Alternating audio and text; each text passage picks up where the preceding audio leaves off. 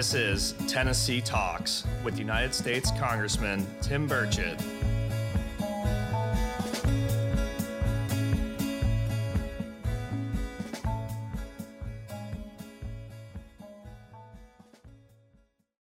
Hello, I'm Congressman Tim Burchett, and I welcome everybody back to a very special Tennessee Talks. Joining me today is my friend for today's show is Lue Elizondo. Now get your name right, Lue. You know, Congressman, I've been called everything in the book. I've been called El Dorado, El Camino, you name it. So Louie, I'm not sensitive. I've been married now 30 years. I got two wonderful daughters, and I've been certainly called about it. Great. All right. Well, Lue El Camino would have to be my favorite. I'll just call you Lue. All right. Yes, sir. And we're here to talk about a little bit about the unidentified aerial phenomena and the recent hearings about them in Congress. And Lue, I want to thank you again for coming and talking to us on this issue of Tennessee Talks. It's great to have you. Can you talk a little bit about your background dealing with UAPs or UFOs and what really got you interested in them? Yeah, sure. Actually, I never, ironically enough, Congressman, I never had an interest in them. My background was counterintelligence. I was a special agent in counterintelligence. So my focus was primarily counterterrorism, counterespionage, counterinsurgency operations, to some degree, counter-narcotics. And I never really had an interest necessarily in science fiction or anything like that. And it wasn't until 2000 and the government actually asked me to come in and work the UFO topic. I guess because of my background in counterintelligence and security, they were looking for somebody who could come in and establish a protective program for the effort. At the time that they were talking to me, I had no idea that this small program was even focused on UFOs. It wasn't for probably about a month into the conversations with several individuals that I realized all of a sudden that we were talking about UFOs and that the U.S. government had its own program. So I don't know if that answers your question, sir, but I never really had an interest in UFOs. So to me, I just basically applied the same skill sets I did from hunting terrorists and spies to hunting UFOs. It just seems to me that if something occupies our airspace and we have the best pilots in the world, some of our Navy pilots on the so-called Tic Tac video, you know, I was talking about the other day and some young person said, "Oh, look at this boomer. It's a TikTok video." I said, "No, in fact, it's Tic Tac. They're shaped like the little candy. That's why it's called a Tic Tac." And I am a boomer, I guess, as my daughter has told me before. But I'm okay with that. But you know, and I worry about something that occupies our airspace. And I'm wondering, I question why all the members of Congress are not concerned about that, especially when we have these trained pilots. I'm wondering, why should Americans care about the UAPs or UFOs? Sure. Well, Congressman, you're absolutely right. I think certainly a lot of your colleagues whom I've spoken with share your concern. And I think those of us in the national security apparatus also agree it's important. And the question is why? Well, when you have some sort of, let's call it an airplane or an aircraft or a vehicle, having the ability to come unimpeded within controlled U.S. airspace, it's a problem. At a nation's capital, we have a no-fly zone. And if someone were to break that no-fly zone, the first thing we do is scramble a couple F-16s. And I think there's good reason for that. And so let me, if I may share with you and your audience a very quick analogy. I think a lot of your constituents probably live in very nice areas, but I also suspect that a lot of your constituents, like I do, before you go to bed at night, you probably lock the front door. Of course, we don't expect anything bad to happen, but we just, out of, I think, an abundance of security, we go ahead and lock the front door. And some may even go the extra step of locking the windows, making sure they're locked and turning on the alarm before you go to bed. Let's say one morning you wake up to have a nice hot cup of coffee or tea, and you walk downstairs, and all of a sudden there are muddy boot prints in your living room that were not there the night before. Now, no one's been hurt, nothing's out of place, nothing's been taken, but despite you locking that front door and locking the windows the night before and turning on the alarm, there's now muddy boot prints in your living room that weren't there the night before. The question is that a threat? And the response is, well, could want it to be, so we should probably figure out what it is. And very much to the same degree in this topic, we have something that can fly unimpeded and to some degree undetected within our controlled U.S. airspace. We don't know what it is. We don't know how it works. We don't know where it's from. And we don't know what the intentions are. We can see some of the capabilities, but we have no idea the intentions. So therefore, one must assume or presume these things could be a potential threat if they wanted to be. So from a national security perspective, it's really our job to figure out, is it a threat? Now, it's a little bit more complex to when it comes to national security to figure out what is actually a threat, because that calculus is really two parts. You have capabilities versus intent. And as we just mentioned, we've seen some of the capabilities, the ability to maneuver in our skies in ways that, frankly, we can't replicate, high G forces, instantaneous acceleration, hypersonic. But of these things, and therefore we don't know if it's a threat. So we have to presume it could be. Furthermore, you have a substantiated track record of these things interfering with our key nuclear technologies and equities, whether it's nuclear power, nuclear propulsion, or nuclear weapon systems. I think some of your constituents might be surprised to learn that even at Oak Ridge National Laboratory, there's been some UAP sightings historically in and around that area. We're not talking about little green men from Mars. What we're talking about is something that for decades now has had the ability to fly in our airspace, and we don't know what it is. Let's just presume for a second, which is it's very unlikely, but let's just presume for a second this is some sort of adversarial technology. Let's presume it's Russian or Chinese tech. Well, that means then for the last several decades, these countries have managed to develop some sort of game-changing of our very best intelligence efforts. We completely were blindsided. And I think if this turned out to be some sort of Russian or Chinese technology, which we're pretty sure it's not, this would be the greatest intelligence failure our country has ever faced, eclipsing that of 9/11 by an order of magnitude. So I think you and your colleagues have every right to be concerned about what this is. We are now well beyond the conversation of whether or not it's real. The Department of Defense just testified that it is real, that it is a national security priority for our country, and we still don't know what it is.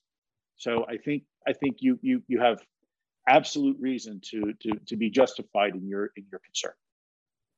Well, one thing I was concerned about, and I was disappointed, we didn't have any of those military men that were in those airplanes testifying, and that the video they showed I thought was a joke. They had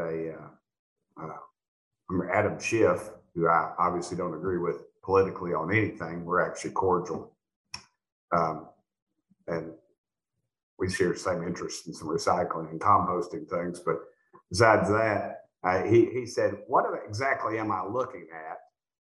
And they could not stop the frame in a 30-second video. They couldn't. And so everybody was looking at the glare, and I thought, that can't be it. It's got to be something else.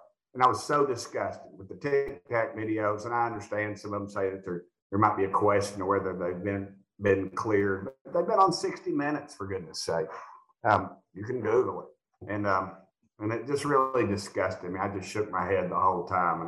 And it was literally a pilot inside of a canopy filming something with his cell phone as it flew by, or he flew by it. And, and there's so much more definitive stuff out there that people could have seen and that could have focused more on the issue. And that, to me, but again, I think the reason they do this the way they do this, and whoever they are, but it's such it's so classified and it's so contained that they're just talking within their scope of knowledge. If you remember, one of the questions that was asked, a Republican member who's a Marine captain, actually, and he asked about a specific incident, and the guy was saying, "I have no data about that." That's a intelligence cop-out way to answer, but the reality is, these guys are so limited in their scope of knowledge, and that's my biggest fear. When they put some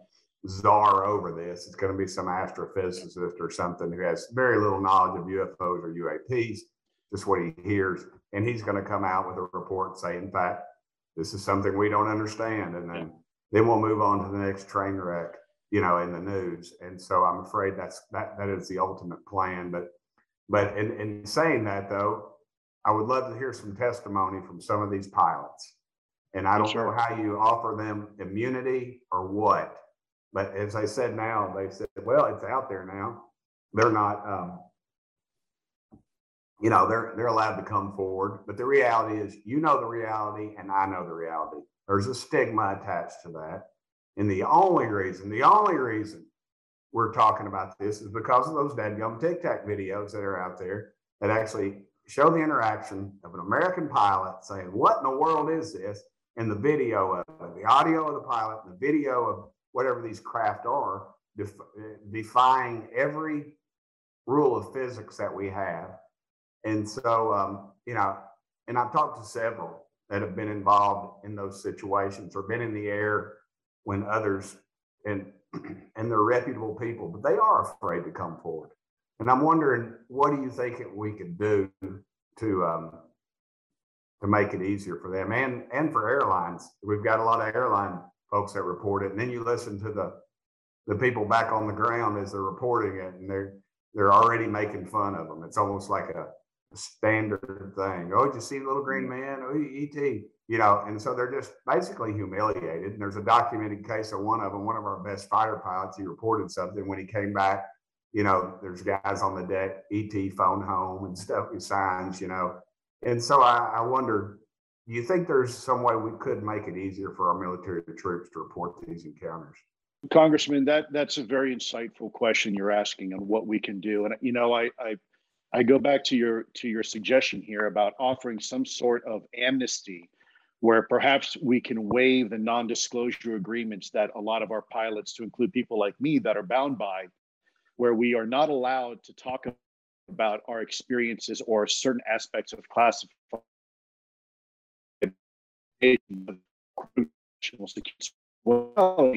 Some could argue it's those non-disclosure agreements that are hindering us from further understanding what these things are. I think you're absolutely correct, and I think Congress is very wise to start looking at this from the perspective, okay, how do we allow people who may have been involved in legacy efforts involving the UAP topic to come out and finally talk to members of Congress and even talk to this new organization at the DoD level now, the AOIMSIG office. So that's a mouthful.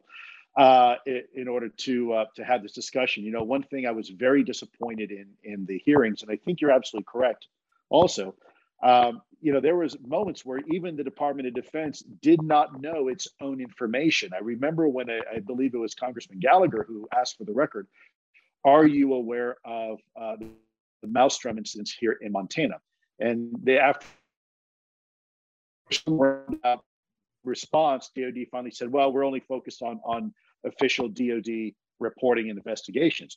What they don't realize is that it was official DOD reporting in an investigation. There's an actual DOD IIR intelligence information report that was subsequently released through the FOIA process about Maelstrom. That's the only reason why the world even knows about that incident of these UAPs interacting and interfering with our nuclear missiles, was because there was a DOD investigation and an official report that went out at the classified level and then wound its way up in the public sphere. And so it was those type of responses that were very frustrating to me, because it's clear that the Department of Defense really doesn't have a handle yet on the full scope of this. They don't even know where their own reporting lies. How are you possibly going to be able to inform Congress of what these things are if you haven't even done enough homework internally to see you have in if you will, in your own closet? So I think you're absolutely correct, and I think other members of Congress were equally frustrated. That's just one of many examples that I found very curious. And again, I think what can be done is perhaps this next year, if some sort of language could come out that absolves some of us and the over restrictions of security classification, so we can finally have an open conversation. So the pilots can come out, the special operators, the radar operators, those individuals who came up close and personal. People don't realize, Congressman, that this is happening every week. These incidents are occurring all the time. And the videos that were shown to during the hearings to the House were ridiculous. One of these had already been put out on the internet a year and a half ago, 2 years ago. I think what the American people want to see and what Congress expects is the new stuff, the high fidelity videos where we're seeing these things going from 200 knots to 300 miles an hour. Where we see it on camera, right? And we can see it interacting with our aircraft. That's what Congress expects. And that's really what Congress should have received this last hearing. I think the good news here is that if I was a betting person, which I'm not a betting man, but if I was, I suspect there'll probably be more hearings in the future. With all this, do you think that these things are a threat to us? I stated on a British thing, I said we'd all be a bunch, if they wanted to get us, we'd all be a bunch of crisps by now, which is a potato chip. I mean, but in England, I was throwing a little local lingo out there to them, and they were impressed, as you can imagine, with my Southern accent saying that. But do you think they are a threat? And my point was, we've been dealing with these for decades or hundreds of years. Actually, I mean, if you go back to the Dark Ages, there's actually paintings and there's UFOs in the background, hieroglyphics. I mean, first chapter of Ezekiel, which I quote all the time.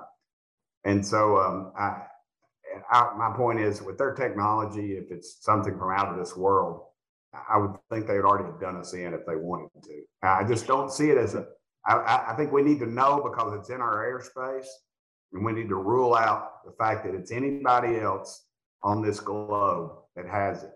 But, and if it was, I've stated that they would control us. They would own us if they could control it and do it. So what do you think, Lou? Yeah, I think that's a really fair point. Sir, from my perspective, I think the biggest threat is ignorance. That is the biggest threat.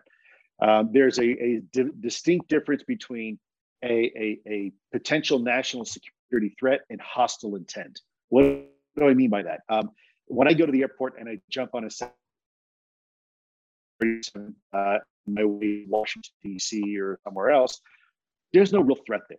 The aircraft isn't threatening me. And yet, if I were to go to that same aircraft but jump out of the jetway and onto the tarmac and run behind the engine while the engine's on, then yeah, there's probably going to be some sort of threat to me. I'm probably going to get burned. I'm going to lose my hearing. There's biological consequences for that. But it doesn't necessarily mean that UAPs are a threat necessarily. The fact that we don't understand what they are, that for me is probably the biggest concern. And I think from a national security perspective, because we are responsible for understanding what is in our airspace. There's something called U.S. Air Domain Awareness. We have flight safety issues. Certainly when I'm on a 737 or my family, I don't want there to be any chances of some sort of mid-air collision, obviously. So I think when we talk about threats, we're really talking about maybe air safety threat. So far, we haven't seen hostile intent. However, in this country, we have the example where our nuclear arsenal, particularly a flight of 10 nuclear missiles, were brought offline by a UAP. In Russia, the report is opposite. In fact, in Russia, it appears that a UAP actually turned them on.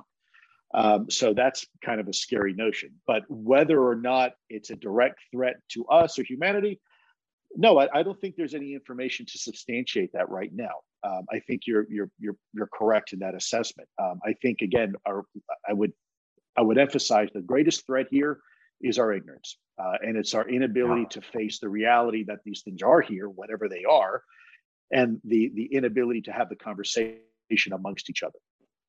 Do you think yes or no? Do you think we're being our federal government or military industrial complex, what have you? Do you think they're being transparent with the people about the UAPs or UFOs? Probably as transparent as mud, unfortunately. The question is it deliberate or is it just ineptitude? Neither one is really a good option for me. Certainly the national security apparatus I came from was very efficient and very effective. So I find it hard to believe that all of a sudden now the intelligence community, the Department of Defense, has become completely ineffective in 4 years. So that tells me there's something else going on. I am very optimistic that as you and your colleagues continue to peel back the onion, you're gonna find some really interesting information here. I hope so. I hope so, Lou. Thank you. I I get asked a lot of times what I think, the phenomena is, and it's basically, and I say the same thing. It's not Russia. It's not China. We know that. I don't think so. Or they would, Putin's ego. I've said many times, if it's Putin, he'd land one on the White House lawn, get out, ride a unicorn over and wrestle Biden and get back in it and head back to Mother Russia. If China was, their quest for world conquest, they'd be conquesting. And that leaves really two things. Is it us? Do we have some technology? And if so, where did we get it? Is it reverse engineering? To me is a very likely thing. You wonder where they get the money for that, but we just sent $53 billion to Ukraine. And in my distrust of the federal government, I can't imagine all $53 billion getting over to where it, buying bullets in Ukraine. I just can't buy that. But I also, how many people would it take to have a skunk works project? And if it is like, and I've heard Lazar say that it's some kind of deal that they've in an archaeological dig and they're reverse engineering. I don't know. Is it Roswell, something? It really doesn't matter. The fact that I just don't see the problem in acknowledging what we have. I don't buy the whole thing. It's going to upset the religious network. And I'm a born again Christian. I believe it. I believe Jesus died on the cross for my sins, but I also believe when I walk out at night and look at the vastness of God's universe, that light from that star that I'm seeing left before the time of Christ on this earth. That's how vast God's universe is. And yes, sir. I can't get I sit out there at night. I can't imagine, and it's not heresy. Heck, it was heresy back when people said the earth was flat. And then, they said people came out with this idea that it was a globe, it was round. And they're like, what? That's heresy. That's awful. You're going to go to hell. But the reality is it's just a vast, vast universe. And I fear a government that fears its people. And I am part of the government, and I realize it. And, and I'm going to face ridicule, as you do. As I was going to tell you the other day, I was reading something about you, and I said, I was going to call you and say, when you're over the target, that's when they do the most shooting at you, brother. Yeah. Yes, sir. Yes, sir. Well, I think you're absolutely right in questioning your government.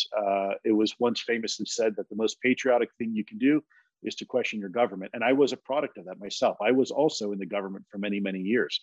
I agree with you completely as far as putting any type of dominion over God and the grand architect of our universe. I think to put limitations on the creation, I think is very short-sighted. If there's one thing that we keep learning over and over again, is that God has a vote. And every time we think that we can veto that, we're usually taught a very valuable lesson in life. I think that there's a lot of reasons why people may not want to have the conversation. I agree with you. I don't think this is going to affect religion at all. I don't think there's any reason to. I think as you said, when Galileo first proposed that the Earth was round based upon the Copernican observations, that there were some people who were concerned. But at the end of the day, it didn't affect religion at all. In fact, I don't think it's going to affect government, religion, or any type of institutions. I think that is part of what God's gift to us is curiosity, and always trying to learn and figure things out. To me, I don't see any conflict between Christianity or Judaism or Islam or any other with this topic. I think it's really our own bias that we have to watch out for. But I don't see any conflict with the Bible at all in this conversation. I think what you're doing is, my personal belief is history is going to prove you right. And I don't think you're going to have to wait a whole long time to see that come to fruition. I will also tell you that there are a lot of people consider you a champion for this cause because you are willing to have the uncomfortable conversation about a topic that has been sequestered for a very long time. You mentioned something saying, I don't think it's our potentially our secret technology or Russian or Chinese. And I think if we look at this in the perspective of temporally, from a time perspective, you're absolutely right. We have government documentation that was very classified that's now been released to the public, going back to the 40s, 50s, and 60s, where we describe it today as a white flying tic tac, but in the 50s, they described it as a white flying throat launch, and the 60s as a white flying butane tank. Exactly the same thing, flying at 13,000 miles an hour, captured on radar, eyewitness testimony from pilots and law enforcement officers, trained observers, right? And if you look at that, where were we at the end of the 40s and early 50s? Well, we were just coming off the heels of World War II. We had just entered the jet engine era. We had barely broken the sound barrier and hadn't even been to space. And yet here are these things traveling at 13,000 miles an hour back then. Well, where was Russia? Russia was still moving ammunition with ox-drawn carts. And where was China? China was in the middle of a famine. So I think it's highly unlikely that this is some sort of foreign adversarial technology. And we've already said for the record in the hearing, by the way, under oath to you and your colleagues last week, that this isn't our technology. This is not a blue force technology, which means it's not our technology and it's not our friends and allies' technology. That was stated for the record last week.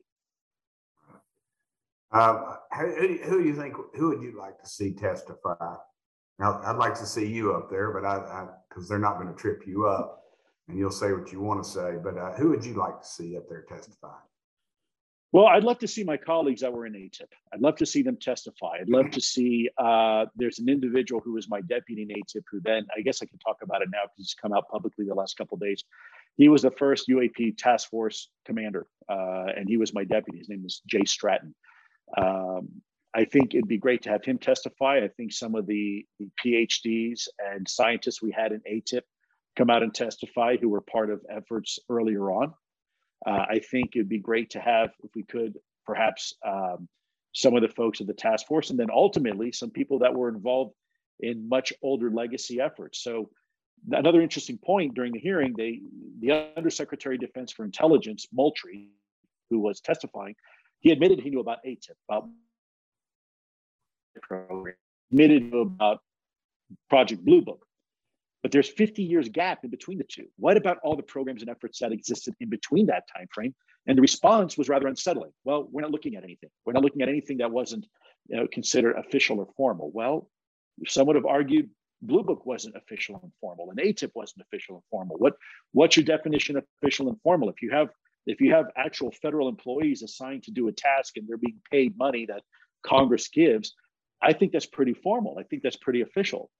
Right. So I would recommend anybody who is associated with that, those legacy efforts, to come up and testify under oath to Congress and finally allow the truth to be known. That'd be my suggestion.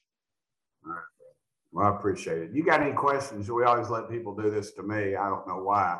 I'm the host of this dadgum thing. I don't know why I let y'all take a shot at me, but you got any questions you want to ask me? Yeah. When are you going to run for Senate? We need you in Senate. We've got two senators that are pretty strong. I don't think that's going to happen anytime soon unless one of them gets appointed or decides to go home and play with their kids or grandkids. I just don't think that's going to happen. But I'm enjoying my role right now, brother. I really am. Well, I appreciate it. I sure hope though that if that comes time that one of your senators decides to spend time with the grandkids, boy, I sure hope you consider picking up that baton, because we need folks like you. Thank you, brother. I really appreciate you. Lou, it's been a great pleasure having you on here. It's always, you're my friend, and I look forward to every time we get to talk and see each other, brother. So thank you. And I appreciate you coming on the show to talk about the unidentified aerial phenomena. I still want to say UFOs, but I know some bureaucrat probably got paid big money to change that name. So I'll let them earn their check. And anyway, I'm Tim Burchett. I want to thank y'all for joining me on this incredibly informative episode of Tennessee Talks. Thank you all. Honor and privilege, sir. Thank you.